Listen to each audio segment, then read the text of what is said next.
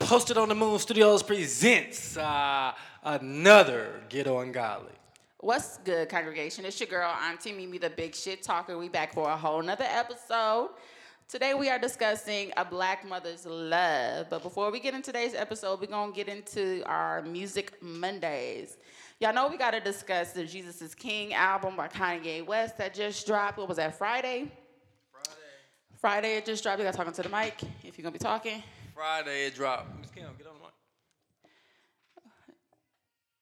the mic. Keyshawn Music, what you think? You know I gotta play a little sample. You know what I'm saying? Oh, you going to play a sample I gotta first? play a little sample. Okay, go ahead.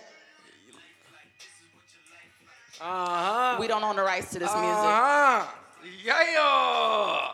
Man, let me tell y'all something. Like, you know, I was, when I was growing up and I was raised, you know what I'm saying? I was raised into, Christianity and Christian, all this good You just stuff. raised in Christianity? Yeah. You know what I'm saying? Christian, be a Christian. But you know what I'm saying? After I got to a certain age, you know what I'm saying, I did a lot of research. And my research brought me to where, I understand that Christianity is not even a religion.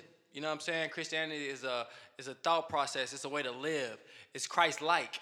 But, you know what I'm saying, man always got to touch things and corrupt things, turn it into a religion, y'all. So we ain't going to get too deep for y'all because that's another show, another level. But, I'm going to go back to Auntie Mimi now. So what did you think about the album overall? I think the album was good. You know what I'm saying? I think definitely what Kanye West did as an artist is major, is dope. You know what I'm saying? And with Kanye, man, he was in a dark place. He was going through some mental health issues. And I feel like he's trying to, show people what help brought him out of it so he could kind of, help them if they having the same issues or going through the same thing or in a dark place. He's trying to give them some guidance to where they can go to something that's going to bring them out. Well, my initial thoughts on the album was an album that I thoroughly enjoy, like right out the bat, like straight through. I feel like if you listen to the album and you're looking to receive a message, you will get the message. So it actually brought me to tears. Like I haven't been going to Kanye West album for bars in a minute. I just listened for a listening experience, listening pleasure.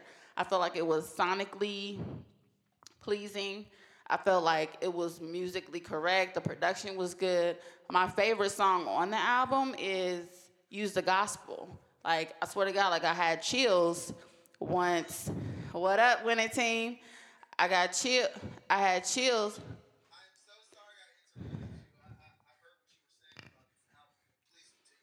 I'm continuing. The straight way through, like I got chills, like listening to Use the Gospel with not only Pusha T, but he had the clips, he had Malice on it, he had Kenny G. Like, I love the album. I feel like I got my spiritual fixing without actually listening to quote unquote church gospel music. I was inspired, so I think it's dope. It's dope. Dope. Okay, you ain't heard the album, huh?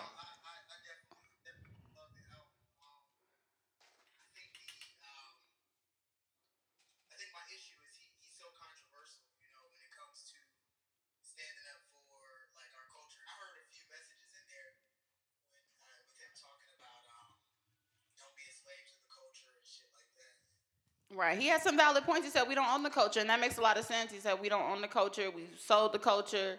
We buy into the culture. Like, Yeah.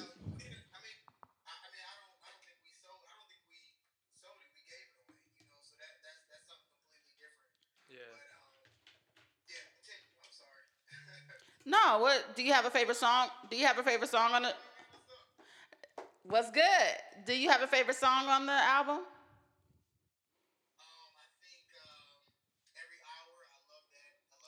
Yeah, the intro is dope. The intro takes you back to Baptist church.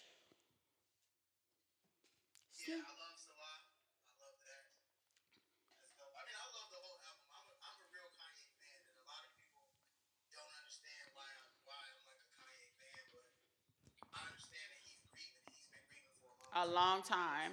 And I'd rather him do music about this versus killing himself and going through a depression. Like when you discover your spirituality or Christianity, it's not for nobody to question whether it's authentic or not. We just got to worry about saving our own soul. If he's not being authentic in this message, that's what he has to answer to, not us.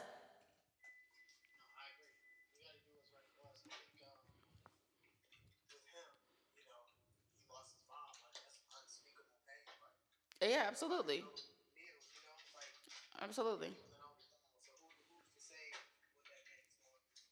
Right. I But mean, Keyshawn, even do you like, have a favorite track on the album? Or you I just mean, like the I whole thing? like all of it, but like, I work in mental health, so this is the thing, man. Like, anytime somebody's in a dark place, or you know what I'm saying, they going through some shit, whatever they figure or whatever they find to bring them out of it, Right. I'm 100 with it. So Right. if it took him to find Jesus to get him a positive light or a positive outlook to where he feel like, you know what, I can create something that's gonna help somebody else and possibly help them. I'm all for it. I don't care if it, even if he did it as a gimmick. That's not my place to judge. That's not my judge place to that, even think right. about it. But if that album touches one of his fans or touches 1,000 millions of his fans to where now, they actually researching Jesus or they actually trying to get information about Christ, I'm Or all even for be it. more positive in the music, I think that that's dope. Outlook. Because to be honest with you, I like what he said about the culture and how we, as people, we feed into the culture when we don't have to and we create the culture. And that's kind of what I feel like he did with his music. You know what I'm saying? It's not like, it could be a Christian album, but it's all positivity. You know what I'm saying? It would have been a Christian album if Pusha T wouldn't have got on there and still talk about selling dope. You can't about selling dope.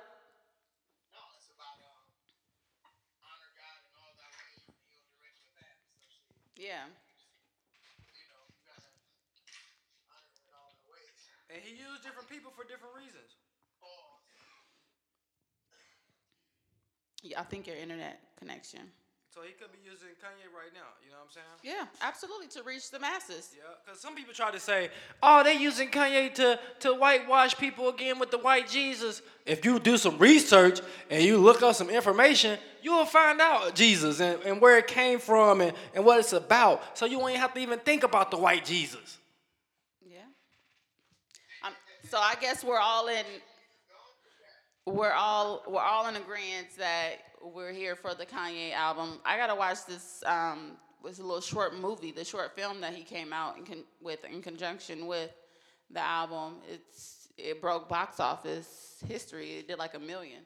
What? Yeah, I didn't even know it's like 30 minutes. It's like a 30-minute long movie. All right, so that's Kanye West. So now we're gonna move on to Messy Mondays. What I have here for Messy Mondays is just a quick little Messy Monday. I don't know if you guys are aware of Super Scent, the internet Vine sensation that became famous on Instagram, and then she went on to create an empire with Crayon Case, her makeup line. She was engaged and in a very, very public relationship as far as like posting on Instagram. And I think we kind of touched on this last week about posting pictures with our significant others and, just kind of displaying our love and our relationship on Instagram. But she was one of those people that was very open about her relationship. She went on and had a baby by this man. They seemed very, very madly in love. But then again, you never know what people are going through behind closed doors. When the cameras are cut, what the fuck what's the real story? So she posted 3 days ago, not posted, but she kind of reposted a post from 2012, and it reads, "Just because you've been with somebody for numerous years doesn't mean y'all belong together. It just means you put up with a lot of bullshit because of love and comfortability. Super." And then she captioned it, "As of today, I'm single. Now you can laugh. I made this post because I don't need the internet trying to tell me what a single man is doing. I don't need to know his actions. We are no longer together." And just, go ahead. The chick Super Scent? Yeah. And, first off, what is her career? What does she do? Well, she became famous off of Instagram, off of Vine, just doing like like Super like asked me for give me some advice on different things, so she would give her perspective and give her advice in a comedic way. And then after that, after growing her following on Instagram, she went on to start a cosmetic line, the Crayon Case, and she made $1 million on Black Friday last year. So my whole thing with that is I know women that I used to be around that would be like, oh my God, Super and Lou, like they so cute, like their goals. And I think this is just a testament of like no relationship should ever be your goals. Like just because you see a cute picture, you know, you see what he does for her, he may bring her flowers and she may video it. Whatever the case is, like don't ever make somebody relationship goals because you never fucking know what somebody is going through, you know? Don't put somebody's relationship on a pedestal. Make what you want in a relationship goals. Like, you know what I'm saying? And I feel like, go ahead.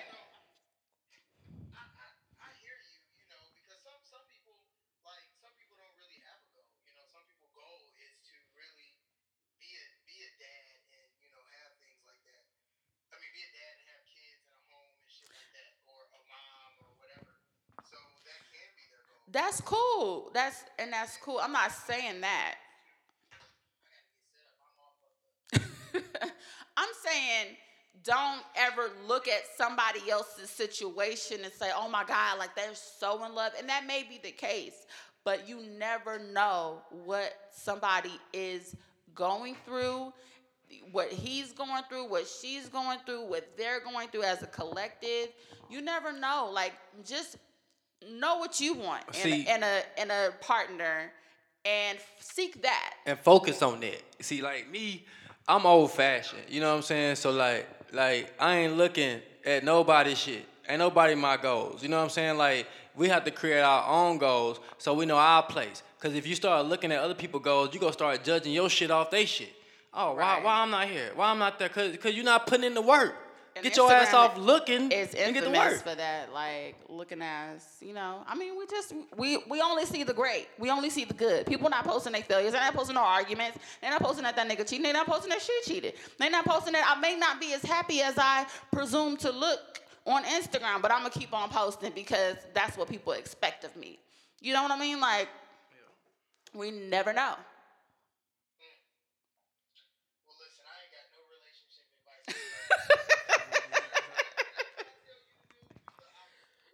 Do the opposite of what winning team tell you to do, because he don't know. He's trying to figure it out. That's real. But that's really all I have for Messy Mondays. You know, just that. That kind of, you know, it's like it's unfortunate. I don't like this. Oh my God! Like, why are we going back to Cash? Who was talking about? Who said that? Who said something about Cash Doll?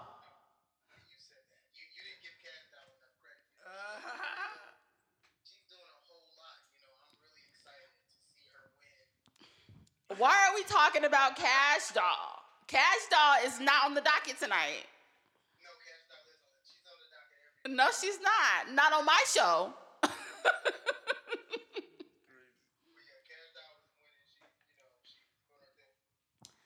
Shout out to Doll, okay? Somebody reach out to you did somebody reach out to you winning team? Did you get a threat? Are you? You better talk positive, talk good about Talk Cash. about Cash Doll, nigga. You better say nothing but good shit. Shout out to Cash Doll and the D, okay? But yeah.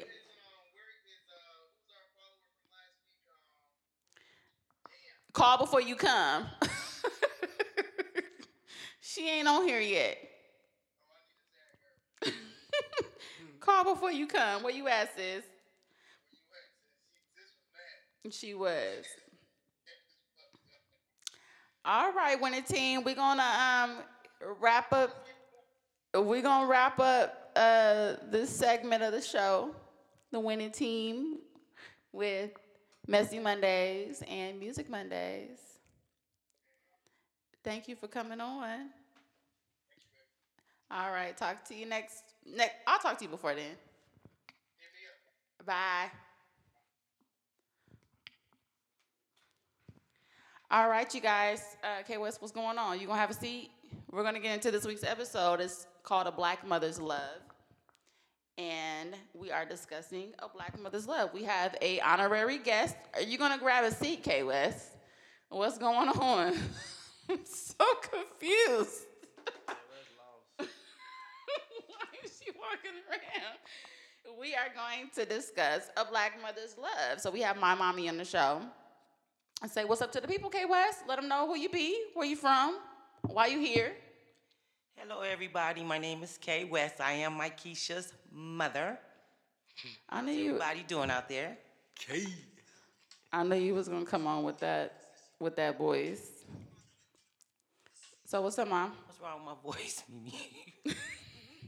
he was gonna come on with that commercial voice. Okay, we need Trying the to do you, real. Kay. I'm keeping it real. We need the real K. I'm West. keeping it real. All right. There we go. Real as a pill. Well, first of all, y'all, it is an honor to have my mommy on the show, on my podcast. This woman, she's an inspiration to me, whether she knows it or not. And just simply because of your strength and your perseverance that I've witnessed throughout this life. You want to come and sit next to me? We're not on camera Thank anymore. you, Mimi. You know, we Made can it feel more comfortable. get real comfortable. You know, we're gonna be here for a minute. I don't like cameras either like that, Kay. Fuck them cameras all the time. Oh, damn, why you didn't say? I got you. She really is like, Why you say what's that? up with, like, you are here to do a job, K. West. Kay West trying to hit the blunt. Yep, this podcast is sponsored by blunt smokers all across America who smoke a blunt every damn day. Except You dig? me. Yeti. I'm a dare kid, okay? Check out my Instagram. I'm a Hey, dare you gotta stop kid. playing, cause you know I'm gonna call Clara in a minute. You know, Clara's a fool. We ain't gonna talk about All right, K. West, so Clara. we're talking about a mother's love, a black mother's love, to be honest, because you are a black woman in today's society. You are a black woman raising 3 black daughters. So, tell the people, it's empty. Tell the people about yourself. Where are you from? Who are you? What do you do? Who are you, Mom?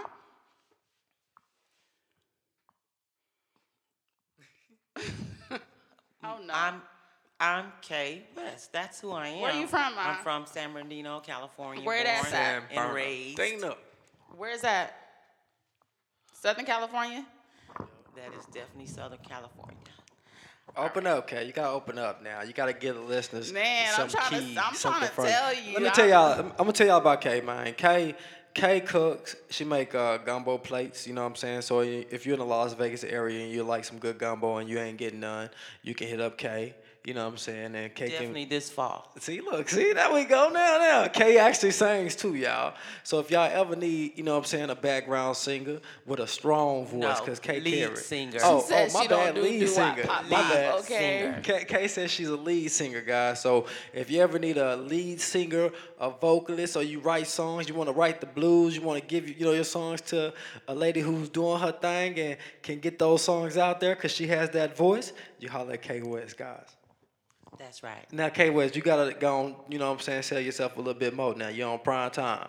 You're on Auntie Mimi's thing. So. Well, The big shit talker. How you gonna be the mama of the big shit talker and you ain't talking no shit? I came from you. You talk a lot of shit. Well- So you better talk this shit right here on this podcast, K. West. We ain't gonna disappoint, okay? I'm sure my congregation is looking forward to, like, who made this big shit talker? So you better come with it tonight, okay? We're gonna get into the first question because it's all about black mother's love, okay? When you got pregnant at 17, because I'm the youngest of technically 3 girls, but 2 came, hold on, take that back. I'm a drinking wine. I am the youngest of 4 girls, but my oldest, nope. oldest, It was a boy. You're the first I one. have a sister, Oh, Melanie. I'm sorry. You're talking about Melanie. I'm sorry. Yes. So I am the youngest of 4 girls. My mommy had 3 of us. My dad had a daughter before he and my mom met and decided to make me. So with that being said, when you got pregnant with your first child, what were your feelings about being a young mother with the upbringing that you've had? Well, when I got pregnant with my first child, I wanted a child. I planned that child. So you plan to get pregnant Yes, I at did. 17? Unfortunately, I did. Why is that? Like, tell the people why that was. Like, what was going through your mind, so that way it's not a misconstrued of like why you wanted to have a baby at such a young age. Because I got pregnant before that. That's why I thought you were counting the brother that I miscarried before any of you guys. So when I got pregnant and miscarried, there was an empty void there, and I felt like I just needed to have another baby, even at 16, 17 years old. So why was that? Was that like a thing that was going on? Like a lot of your friends were getting pregnant. It was like a thing to do, or like what was it in the climate in that time? This Well, is what 83, 84. it's Before that? Well, yeah, Tone was born. 79, Okay, yeah, 78. Tone was born in '80, so this was in the late '70s, early '80s. So what was the temperature like? Like, why did you want to get pregnant? Well, at the time, a lot of young girls were getting pregnant, but I didn't want to get pregnant because somebody else got pregnant. I wanted to get pregnant because I wanted to get pregnant, but I felt that way after I lost my first child. So I felt like there was just an emptiness there, and I needed to fill that void. And being young and thinking that I was Grown. grown pretty much, but I was always pretty much smart. So it wasn't something that I was doing because somebody else was doing it. It was something that I did because I wanted to do that. Like I said, I felt like there was a void, and it was just an emptiness after I lost my first child. Gotcha. And that's natural, but that's like I heard I that know before. that's natural. I just want to, her to share that, with us. So, what is some childhood trauma that you weren't really aware of, you weren't keyed in on until you actually like became a mom? Like, what are some things that may have triggered like, oh shit, like I didn't know I felt that way. I didn't know I was going through that. Like, what are some things that was like some childhood trauma that kind of like came up once you became a mom? It wasn't really childhood trauma, even though I do remember a lot of things when I was like 6 years old, and a lot of kids and people don't remember back that far. But I can remember being 6 and my mom and my dad uh, being together, and it's 7 of us, and waking up in the house, and I'm the only one there. So that's what I wanted you to kind of just tell us. Like, tell the people where this all started. You are one of 7. Tell them about Adi. Like, you're the kind of like the middle child, a little bit, towards the bottom. Right, and also a twin. And to also a boy. twin of 7 brothers and sisters. Like, what about, do you think that has something to do with it, that you wanted your own family? Well, it wasn't the fact that I wanted my own family. It was the fact that I wanted to fill that void when I lost my child. And I felt like the only way to fill that void was to get pregnant again. And that's when I got pregnant with Tone. Okay. So the childhood trauma, you feel like you didn't realize that until you became a mom. Like, okay, waking up in a house of 8, 9 of us, including Pawpaw and Adi, and then nobody being there. Is that some childhood trauma that kind of awoke at when you became a mom, and maybe you realized, like, I don't want my kids to go through that. I don't want them to feel what I felt as a kid. Like, is that something that? Well, I'm not gonna say it was trauma, but I was traumatized Well, that's when I trauma. woke up. Well, yeah, but at the same time, um, I didn't really, I wasn't really traumatized at the time because it had happened like 2 or 3 times, but I knew that my mother and my father were coming back. Somebody was coming back to You get say me. you're like 6 when this happened. Yeah. I probably was like 6 years old. And you were left alone? Yeah, but I think that it was so many of us that Mama probably forgot about me. Mm. And if I was sleeping, then I was just left. But I don't fault her for that. As I got older, I didn't fault her for that because I had to look at her life with 7 kids, being at 25 years old. But she was married to my father. I can kind of see how that trauma, we're gonna call it trauma, we're gonna call it what it is, kind of played a role in you being a mother. Because I don't ever remember like being left alone or feeling like I know that us having somebody, especially me, because I was the youngest, having knowing okay who's gonna watch you or where are you gonna be or you coming with me, you're not staying here by yourself. Even though I may have felt like I could, I know that was something that was at the forefront. Like I'm not leaving my kids. If they gotta come with me and whatever I'm doing, then they gonna come with me regardless. So I know that that's something that probably played a huge role in you as a mother. It probably did because that's why I made sure that you guys were with me every time I went somewhere. I didn't drop you off at babysitters. If you were not at my mama's house, where I did take you and drop you off at, where I knew you were safe, then you were always with me. I remember being with Adi. I remember being with Pawpaw, Auntie Miss Shirley, um, Auntie Spider. Sometimes, maybe as I got a little older, but I don't ever really recall like just being left. You never left us. And that's not gonna say really, you never left us. So I think that's something that was a priority to you. What was one of like your biggest fears when you were becoming a mother? So you have one child, and then you have another one, and then okay, I have a third child. Like what are some fears that you learned when you were a young mother? Because you were a mother of 3 by the age of 25. Like, what are some fears that arose? Well, I don't really think that I had any fears, Mimi. I think that my mind was developed because I had to develop my mind because I had 3 children. And I didn't have any fear of being a mother. I really didn't. I don't feel so, that. You had this. I got this. I know they got to eat. That. They got to go to school. They got to be clothed. Dinner, roof got to be on their head. But back then, Miss Kim, you also had support, right, with your father and your people, right? Exactly. I had support, but I was very determined and driven, and I always thought of myself as a strong-willed woman. So I don't remember any fears when I had you guys. I really don't recall any fears. It made me more driven to do the things that a mother needed to do for her children, and that's what I felt. I can see that. I don't ever really remember you like being like to me, like you weren't afraid of shit. Like you weren't afraid of nothing. Like it was, I'm gonna go get it. I'm gonna do it. Yeah, it may be tough because I have 3 kids, but you didn't finish school, right?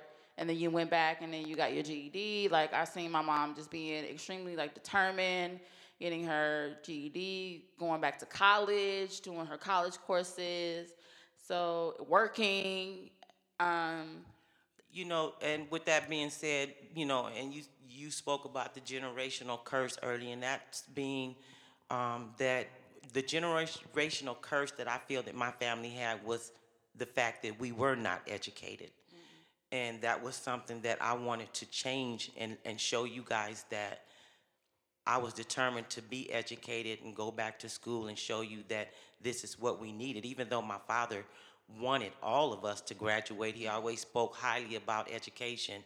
And when none of us finished school and got a diploma. So none of y'all finished school except you went back and got your GED? Exactly. Oh, wow. I didn't know that. So I know that probably hurt my father, but I wanted to show him that I was going to make a difference in the family. What do you think that was, Mom? Like, do you think that it just wasn't a priority? Like, was like the dropout rate, like kids just wasn't going to school then? Like, what was going on to where 6 out of 7 didn't get a high school diploma? Like, that's major. That's huge. Right. It was like you're being a product of your environment. But once What again, was the environment? Paint the picture for, because our congregation don't know. We from San Bernardino. They think California is palm trees and lowriders. Like, paint the picture of when you were growing up, like what that was. What does a product of your environment mean? well, I want to say when I was growing up, other than me being left sometimes, um, my childhood was not that bad because my mother and my father were married and were together. My father was trying to create a home. He did create a home for us. He did work at one time until he hurt his back. So as a child, a little kid, 6, 7, 5, I remember having my mother and my father having a nice house, having a nice yard where we can go and play. He made sure that we had that until him and my mother separated. Excuse me, they never divorced. He never would divorce my mother. They had 7 kids, and he always made a vow that he would never divorce my mother. They just separated legally. But coming up when I was 6, 7, I had a pretty good childhood. My father would take us on camping trips and things like that. Things didn't change until my mother and my father separated, and I chose to live with my mother. And so I didn't get the attention that I needed as a child. And I didn't want that for you guys. Do you think it's safe to say, like, nobody really got the attention that they needed? Because, if 6 out of 7 of y'all don't graduate from high school.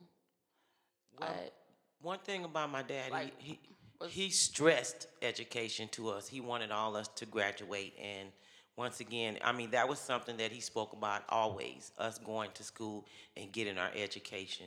And so I know when none of us did graduate, that probably broke his heart. Out of 7 kids, nobody can earn a diploma or get a diploma.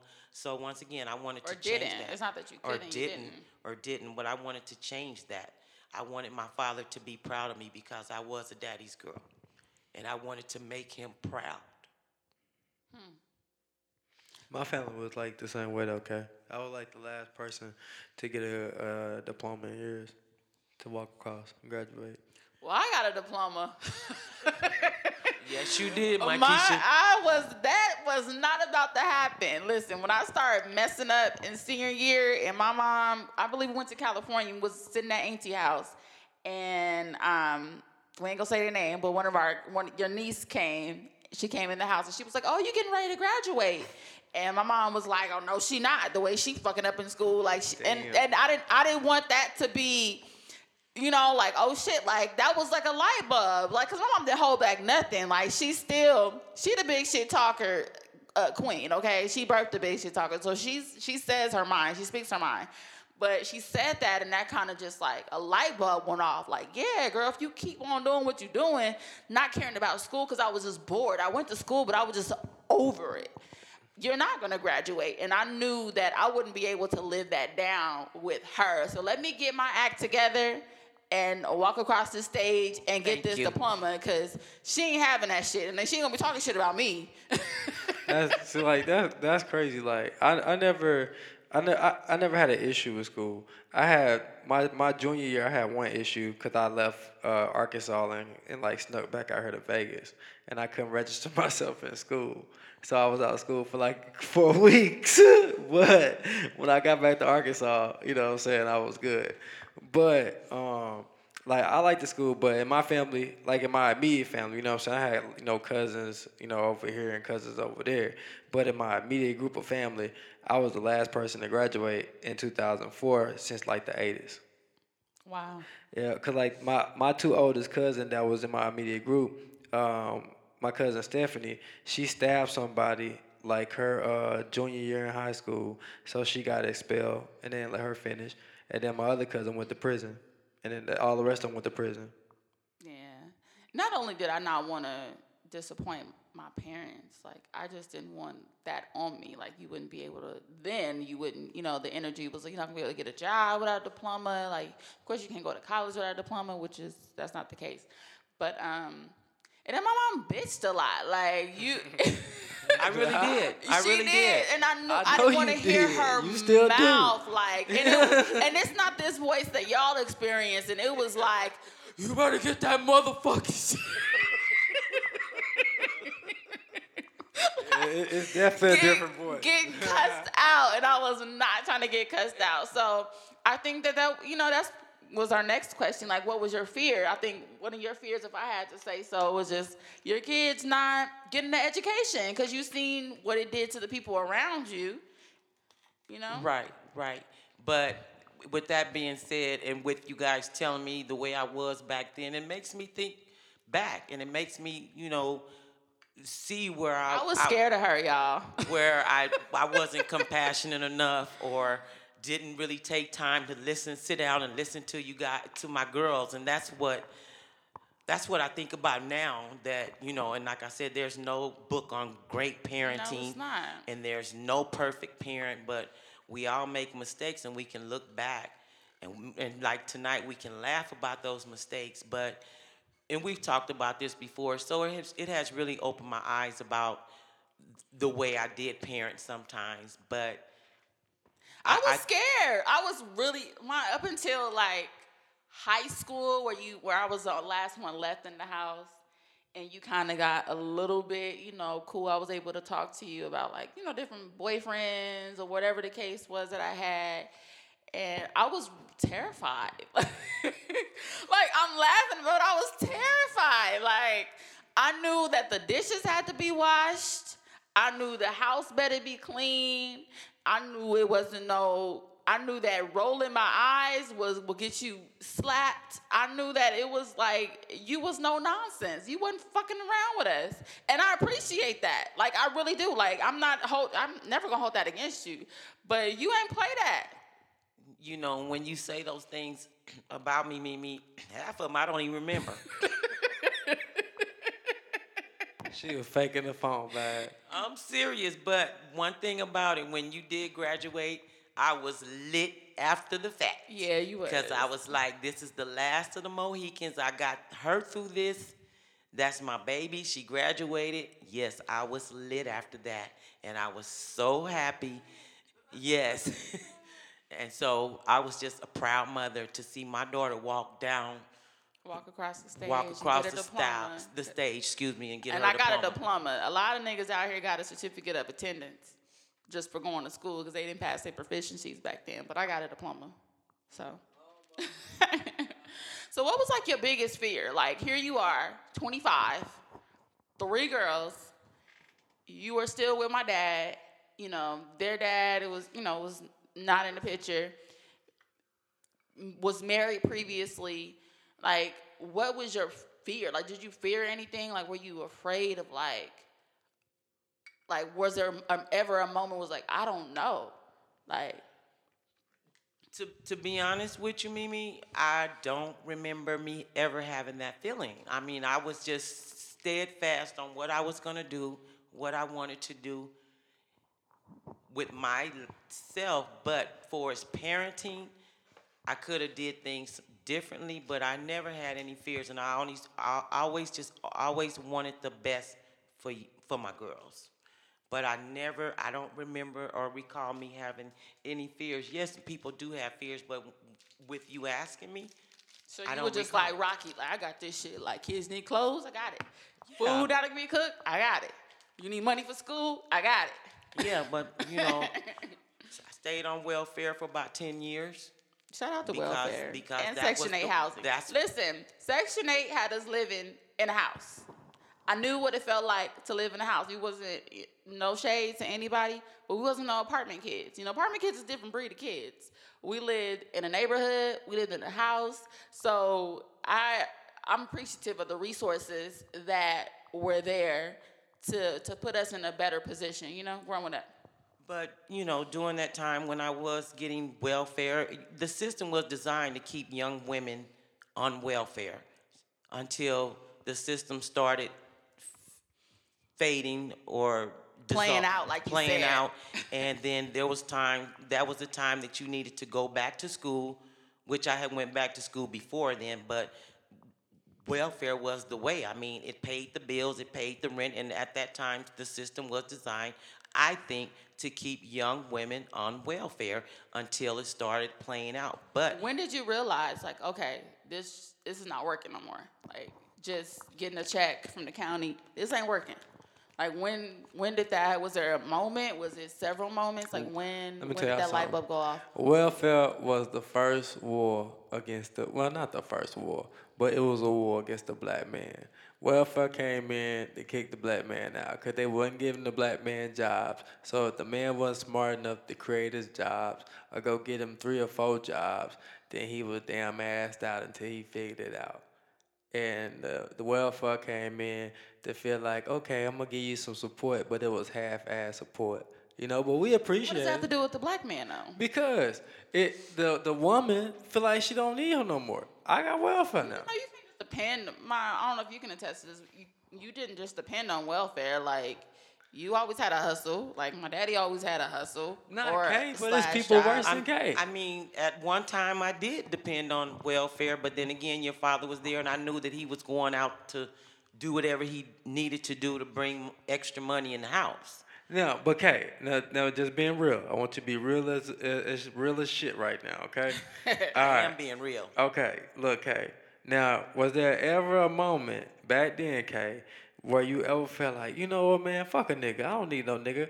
I got this shit because you did have that extra, little support coming in from welfare. But I've always been independent. Of course. I've never just, felt just like on the back end, okay? Just like, I'm not even saying you're He wanna independent. prove his 'Cause point. I'm saying, okay, because you bossed up. You just being smart. You gonna use all your resources. Why I'm gonna leave some shit on the table if it's out there? I'm gonna go get it. You know what I'm saying? So I'm not saying that. You still be independent, but that extra leg, well, help you be like, man, fuck that motherfucker. You know what I'm saying? Shit, motherfucker. I was probably a witness to some of those arguments. right. Get but your ass out. I always been a strong woman, so I never felt like I needed to solely depend on a man because I had my own house, I had my own car, I had my own money. If he brought something to the table, that was good because it's always good to have a little extra. Can I say? I want to say this, Kay, because I don't want no listener or you, Kay, or nobody think that I ever think a woman depend on a man. Because my whole thought process is a relationship is when two people come together, they depend on each other to make each other better and make the whole thing better anyway. So I was never saying that you would depend on a man, Kay. I'm just saying you don't have to worry about that extra support. You know what I'm saying? Because you got some shit, you know what I'm saying, coming in. You know what I'm saying? That's what I'm saying, Kay. Right, You got don't you. need no motherfucker. You know what I'm saying? But Go ahead. But that's what I'm saying, Kay. Right, I got you. Yeah, but I was always a very independent woman, and that's the way my mindset was. It wasn't that I don't need no man. I was taught A man that. is It was extra. the Yeah, fact that exactly. it was the fact that was the way my mind was programmed because when I had my girls, even though Mimi's dad was there, it was like I'm still holding this down. I'm still the mama. I'm still the daddy. I feel like the daddy to a certain degree. The disciplinarian, for sure. I have to protect my girls. I sometimes felt like your big brother. I'm like, okay, you mess with Not my girls, big brother. you gotta mess with me. So it was a lot going on, but by the same time, yeah, Mimi's dad was there, but he was there in certain ways, different ways. But I've always felt like I had to be the one to protect my girls, even though her father was there. So didn't you, correct me if I'm wrong, did you sell crack at one point? I sold crack and I smoked crack too. And I thank God that He's delivered me 40-something years clean Amen. now. And God is good because back then everybody and their mama was on crack.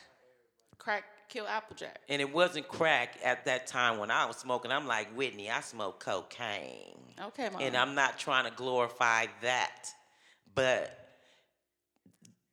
what happened, the government put cocaine here for the black people I feel, to destroy the the population. black community.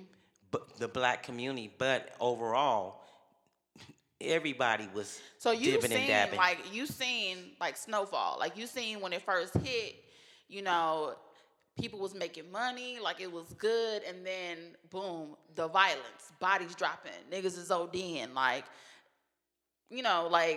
what's that movie? New Jack City taking over apartments. That's You not witnessed all of that. What year was that?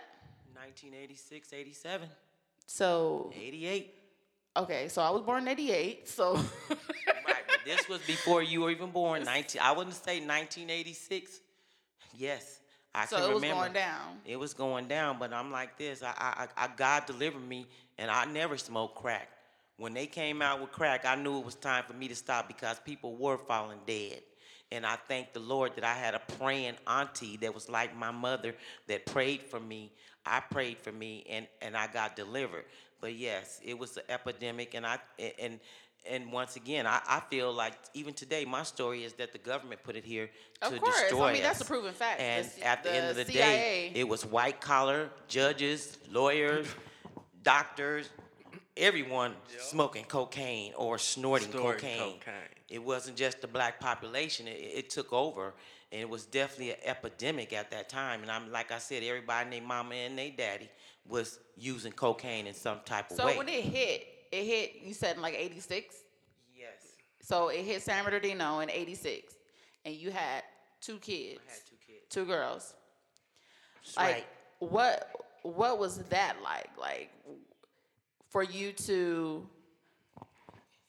already be a mother, you didn't really do any hard. Come on, ma. You didn't really do no hard drugs before that, and then here come this crack or cocaine that hit the neighborhood. Like, what went through your mind? Like, okay, I got these kids, but I'm getting high. Well, at that time, I lived in an apartment complex called the Meadowbrooks. Actually, it was 3 stories high. It kind of reminded me a lot of the movie New Jack City. But during that time, it was like everybody in the complex was either selling cocaine or either smoking cocaine. Or both.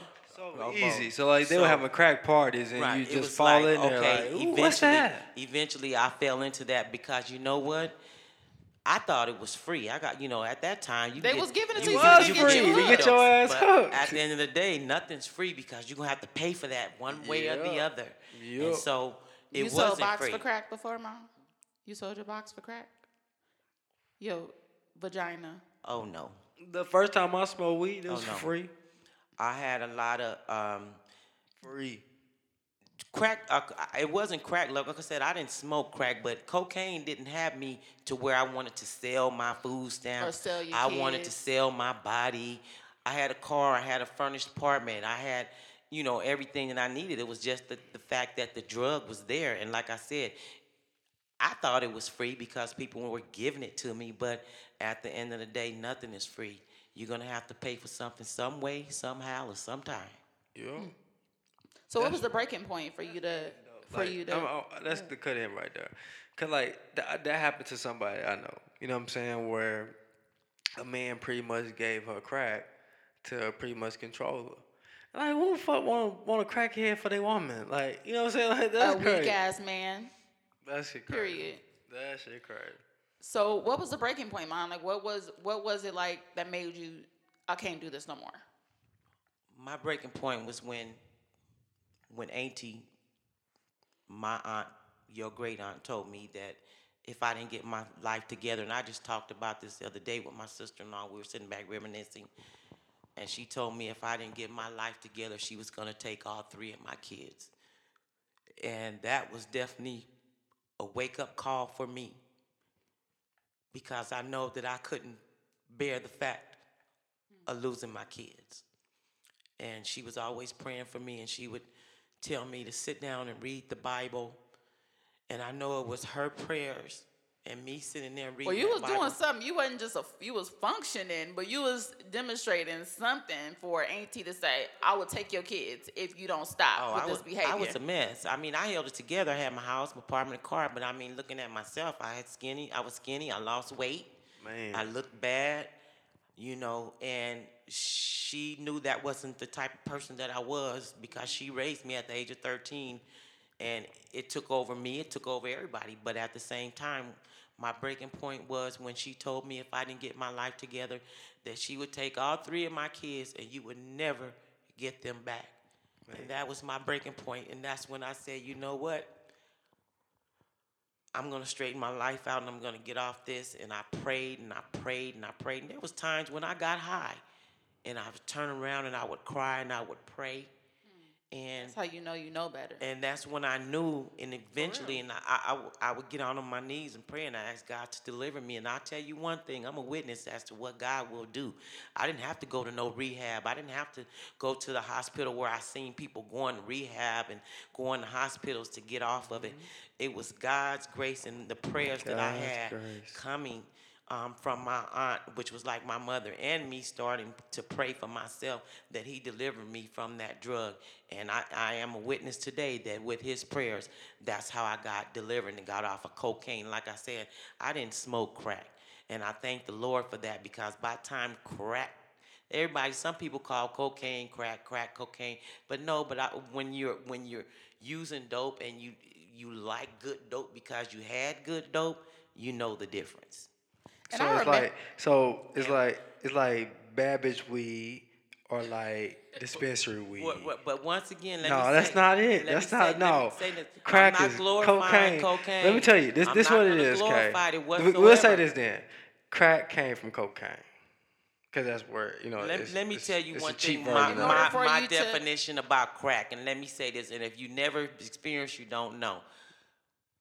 Cocaine, and I don't want to get on this conversation about drugs because, but if we're gonna talk a about part it, of the story. let's be real. But crack was what people were taking and mixing anything and everything Yeah, baking soda. to Baking make soda. a so-called drug. Drug, right. Cocaine Formula, was baby mixed formula. with straight baking soda. They watered it down. That's what so they did. you know They were cutting it. They valued it. They devalued They it. kept You cutting knew it. when Yeah. you got cocaine, and you knew when the crack hit the same. Crack was killing people. When they take a hit, it would hit their heart and just kill them.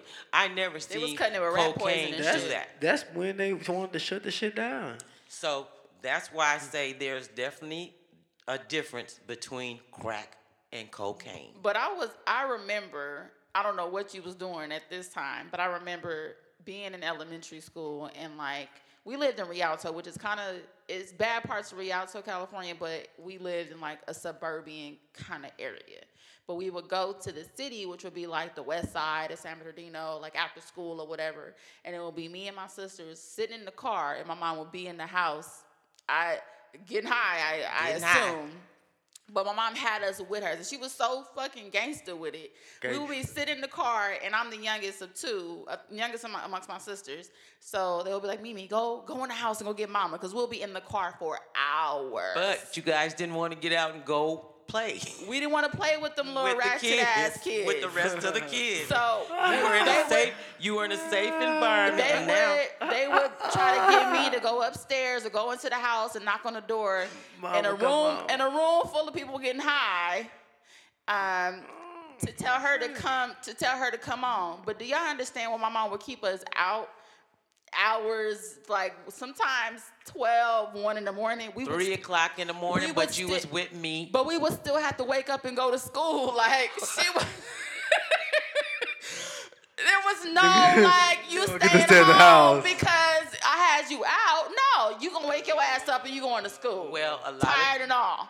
I ain't going to school.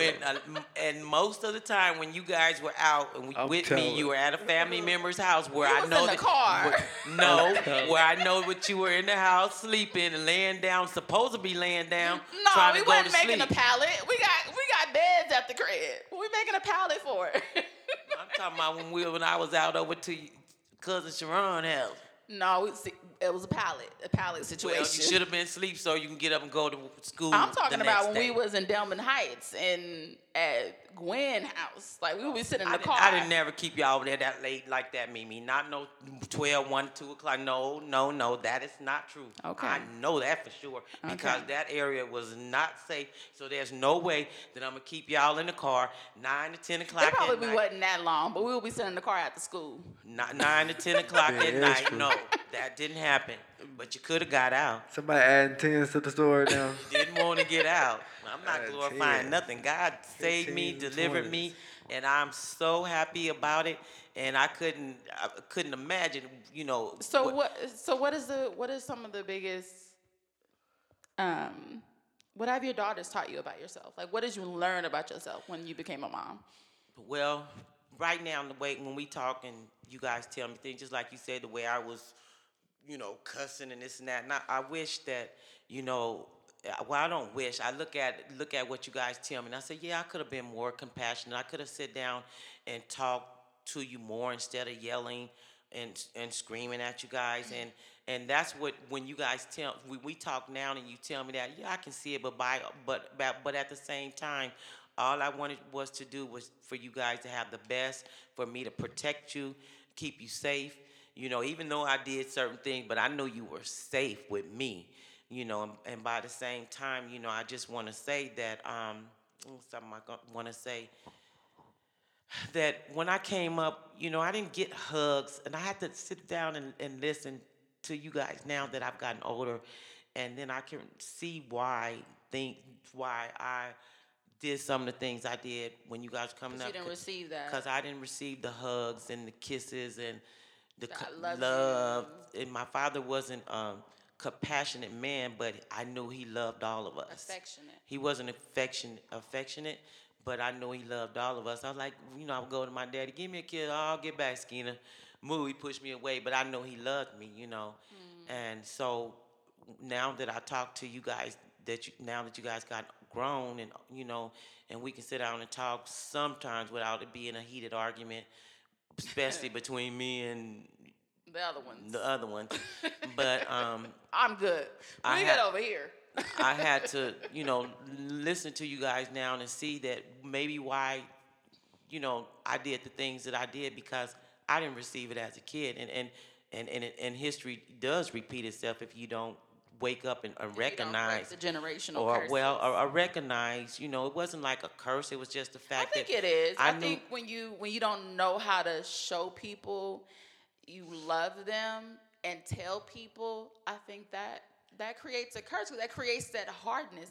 Even growing, you know, becoming an adult and a young woman and being married young and going into my marriage, like I had to bring some of that shit down a little bit because my husband would tell me like, why you so hard? Like, why you? And I would find myself like repeating what I saw, repeating how you and my dad would argue and, you know, trying to get into like the name calling, like that's the things that I had to like stop and like nip in the bud. Like you can't do that. Like that didn't work then and it's not gonna work now. And you have a man that is affectionate and wants to show you love, you gotta be able to receive that and reciprocate that. So I just have to become aware of what I was doing and what I was perpetuating within my marriage and stop doing that. That's, I that's think it good is. that you recognize that because, you know, even though me and your daddy, we were not in an abusive relationship. No. You know, we had a lot of good years, and when it did get to the point where it became abuse, it was like, let's just go our separate ways because evidently the love is gone, you know, and The thrill is gone. thrill is gone. So, you know, because when you love somebody, you don't want to hurt them. You don't call the person that you love bitches. You know, that's not love, and I don't ever want that kind of love. And Or bitch ass niggas. right, or bitch ass niggas. So when you get to that point, then you know, at that time when you get to that point, the respect is gone, the love is gone, and if you can't overcome that and resolve it, then it's time to. For Let it me, go. it's time to go separate ways. And so that's what happened with me and your father. Well, beginning back to my childhood, no, I didn't have the affection that I needed. And so I really now went from talking to you and to Tone and Shania, I didn't show you guys that a lot either. But now that probably was a generational curse. But, you know, the conversations that we have now has really made me look back and see that. And I can't change it. You know, all we can do is try to get past it. You know, Be better.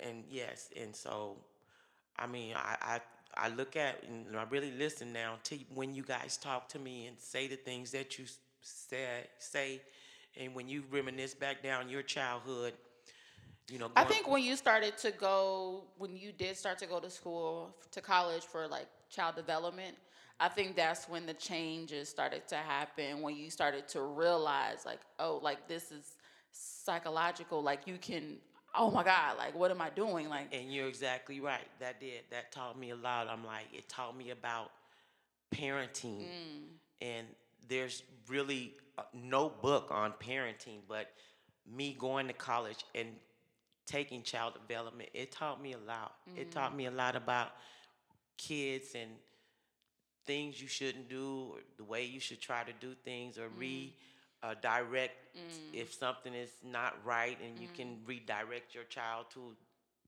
change whatever's wrong. It did. It taught me a lot, and you hit that right on the nose.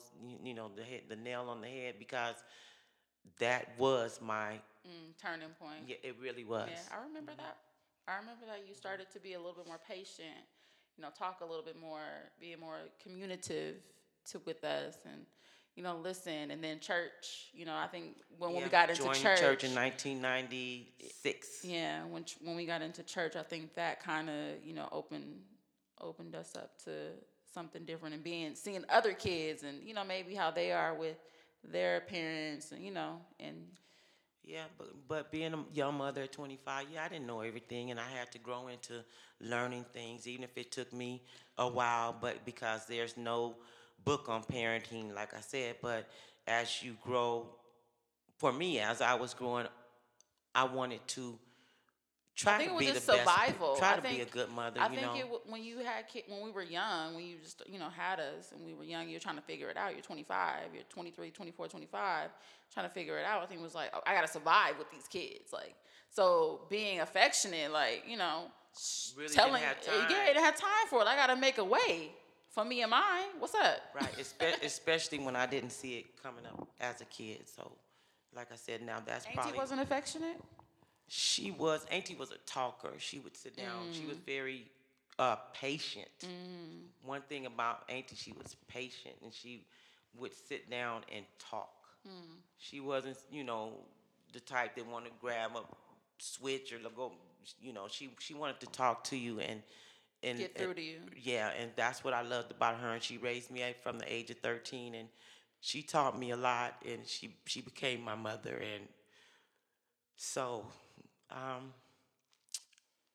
like you said, there was a lot of things that, So where did Adi come in at? Like, where your mom come in at?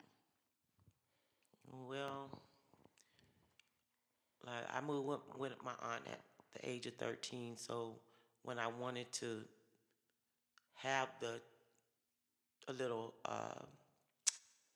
Relationship with Adi? relationship or some type of affection, because my mother was young and busy. Of 7 so kids. Right, so she didn't really have time to sit up and nurture me, or either tell me about womanhood or anything like that. And I think I made that mistake with you guys, because I can remember me not really sitting down and talking to you directly and just letting you know, which I did talk to you guys about. I remember conversations. I remember you sitting us all down multiple times and just saying, I'm the youngest. Don't give your drawers up. Boys only want your drawers. And I'm like 5, listening to this conversation, not really understanding what's being said, but I took it in.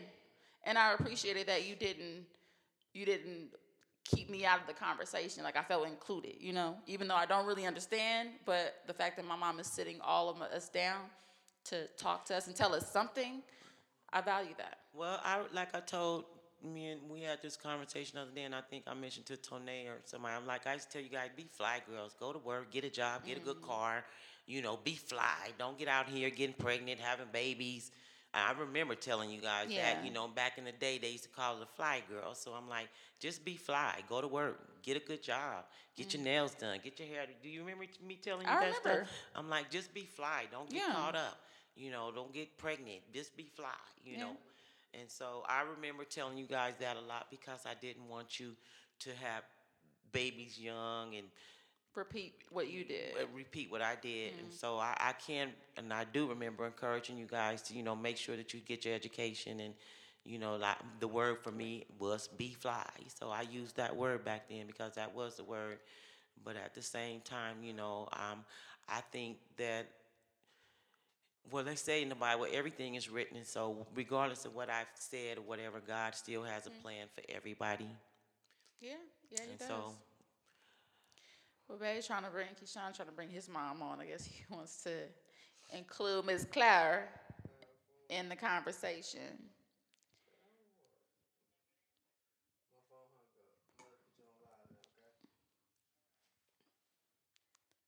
Yes, I can hear you, baby. You can hear me. What's up, Claire? Hey, daughter-in-law, how you doing? I'm good. How are you? We I'm okay, baby. you live on air, mama, and we got my mother over here too. Tell her I say hello. Hi, Clara. She can hear you Hey, honey. My name is Kim. Nice to meet you over the phone. over the phone and live on Get 'Em With And Godly, live in Ghetto and Godly. That's crazy. So Claire, we talking about a black mother's love. You hear that? That's what I'm talking about, girls. So, what is something that you want to share about being a black mom, a young black mom to my handsome? Oh, honey, black is beautiful, baby. That's the only way I can share it is by being a black mom. You know what I'm saying? Yes. I love my sisters. You feel me? Yes. Yes, indeed. I love my son. And I love you too, Mimi. I love you. He loves you too. Your son, he really loves you, and I appreciate that about him. I know it. He's a gorgeous man. Yes, he is. Yes, he is. My baby is gorgeous. I'm not saying it because he smashed. You feel me? You something else, mama. You No, know, I ain't. I'm just keeping it real. I mean, just my baby. You know, my baby went through some struggles, but my baby was still strong and he still loved his mother regardless. Yeah, mom. What kind of struggles did we go through, mama? Now, you went through some struggles behind me. What kind, mama? I mean, shit I did. What shit, I mama? mean, shit I did. I ain't got to bring it up to you. I don't want to talk.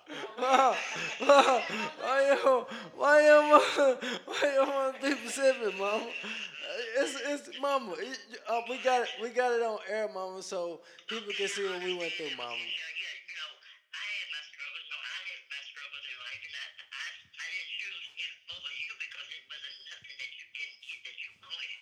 Right, you But right. I still did me, and I didn't put you on the back burner, but I did.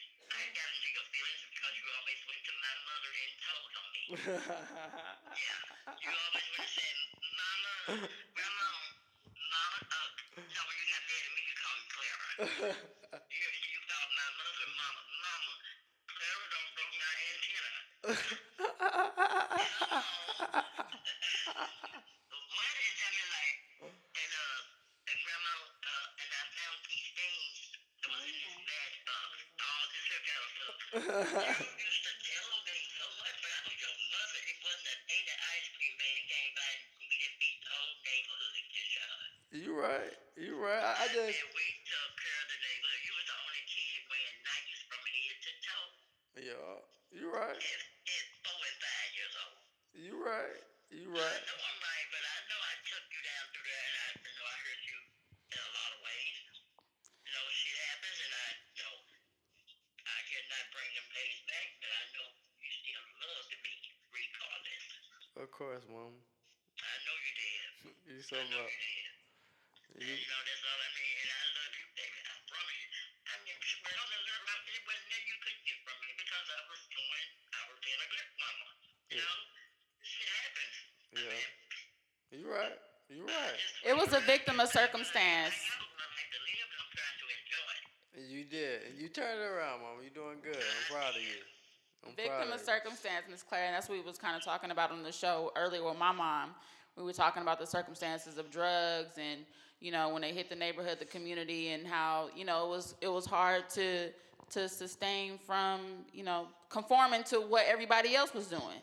So, you know, we were, even though we were on opposite sides of the United States, like we were kind of, me and Keyshawn were kind of going through the similar situations because our moms was in the struggle, you know. Right. Yeah. Right. You know, y'all mean, you know, shit happens, you know, and then it's a mind thing. It's mind over matter. Yeah. Okay? We can't straighten up the drugs. We can't straighten up our kids. We got to straighten up ourselves. And mama, Exactly. you been locked up, huh? Tell her you been behind them bars. Whoa, say it again. You behind them real bars, not no jail. Them real bars. I didn't catch no more charges. 1990 showed me some shit. Yeah. I remember I that. fucked up all that money, and they had to pay it back. Your money at that. Yeah. well, I like to say this to you, Miss Clara. Is it Clara? This is Mimi's mom. Yes, ma'am. And I like to say this to you that whatever the struggle was and whatever you went through, and Ken Sean as a child or whatever, but he is an amazing young man, and I could not have asked for a better son-in-law. And I want you to know that. You know, and he is amazing. He's been raised the right way. He's respectful. You know, I just love Ken Sean to death. I never see him really get mad. He got mad at me one time. But he is amazing to me, and I love him dearly. Yes, Thank you, ma'am. sir. You know, I give all my props to my mother. You hear me? Yes.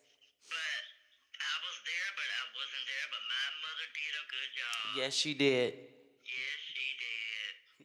Yeah. I was locked up. My baby's kindergarten graduation. I was locked up even his graduation. But it's all good because my mother was there for him. Yes, and Yes, ma'am. that's what matters. That he had somebody there for him, and it happened to be your mother, and she did an amazing job raising him. She did, and he does have this. I appreciate you because I do got a gorgeous son. Yes, and he does have this old soul. And when I first met him like 10 years ago, and he would be playing these old songs for me, talking about, Miss Kim, you know this? I said, I don't know that song. But because he had an old soul, and he was bringing music to me that I never even heard. Yes, ma'am. But Miss Ma'am, let me tell you this here. When we were standing in the elevator, my son was so depressed because my husband did not like him, and so my son like, okay, I'm going back to grandma. You feel me? My baby used to turn on the country music. Because he's a country guy. Damn, oh, you Country crazy. boy. But believe it or not, I like country music too. I do. I do some country music like Reba McEntire. They just had the Loretta Lynn story on, and I watch it because I like country music. Some country music I like. I can't believe you remember that, Mama. That's crazy. That's crazy. So, y'all, we're going to get ready to wrap up the conversation. But first, I want to ask, well, not first, but lastly, I want to ask one more question. What has being a mother taught you about love? Well, being a mother, one thing, your love is supposed to be unconditionally. Whatever your child does or go through, it should never stop you from loving your child. That's what I've always known. But the older now that you guys have gotten older and we can really talk, especially me and you, Mimi, we can relate, and you know, you open up my eyes about a lot of things Tone and Chanel has too, you know, but one thing I can just say about a mother's love is that it's unconditionally, and with my love, it's like I always wanted to protect you guys and make sure that you were never hurt, abused, misused, and that was my ultimate goal, was to make sure that you were safe and never had to endure some of the things that I endured as a child. And that my ultimate goal was to keep you protected from any harm, from anything that would harm you, anybody that would harm you. And that was my ultimate goal, but that's because I love you so much. And like I said, a mother's love is unconditionally. Whatever you do, you never stop loving your child. You want to teach them better. But my ultimate goal was to really protect you guys, love you. I didn't nurture you like I should. I know that, but there's no perfect parent. My dad nurtured me. Yes, that's why you a daddy's girl. But by the same time, you know, it was really to protect you, make sure that you had a proper upbringing, you had food, you had clothes, and no one was gonna hurt you. So that's what my love was. That was my only I want to say my ultimate goal was to make sure that you guys were safe, fed, clothed, and had the things that Taken you care needed. of. Right. Got you. Well, I appreciate you coming on the show, Kay West. Well, I appreciate you having me, my Keisha. It's Auntie Mimi. Auntie Mimi. The big shit But you my talker. baby, my Keisha. All right, y'all. Well, thank you for tuning in to this week's episode of Ghetto and Godly. Make sure you keep the conversation going with your favorite host, Auntie Mimi, and to remember to always be good to yourself and one another. Until next time, congregation. Bye.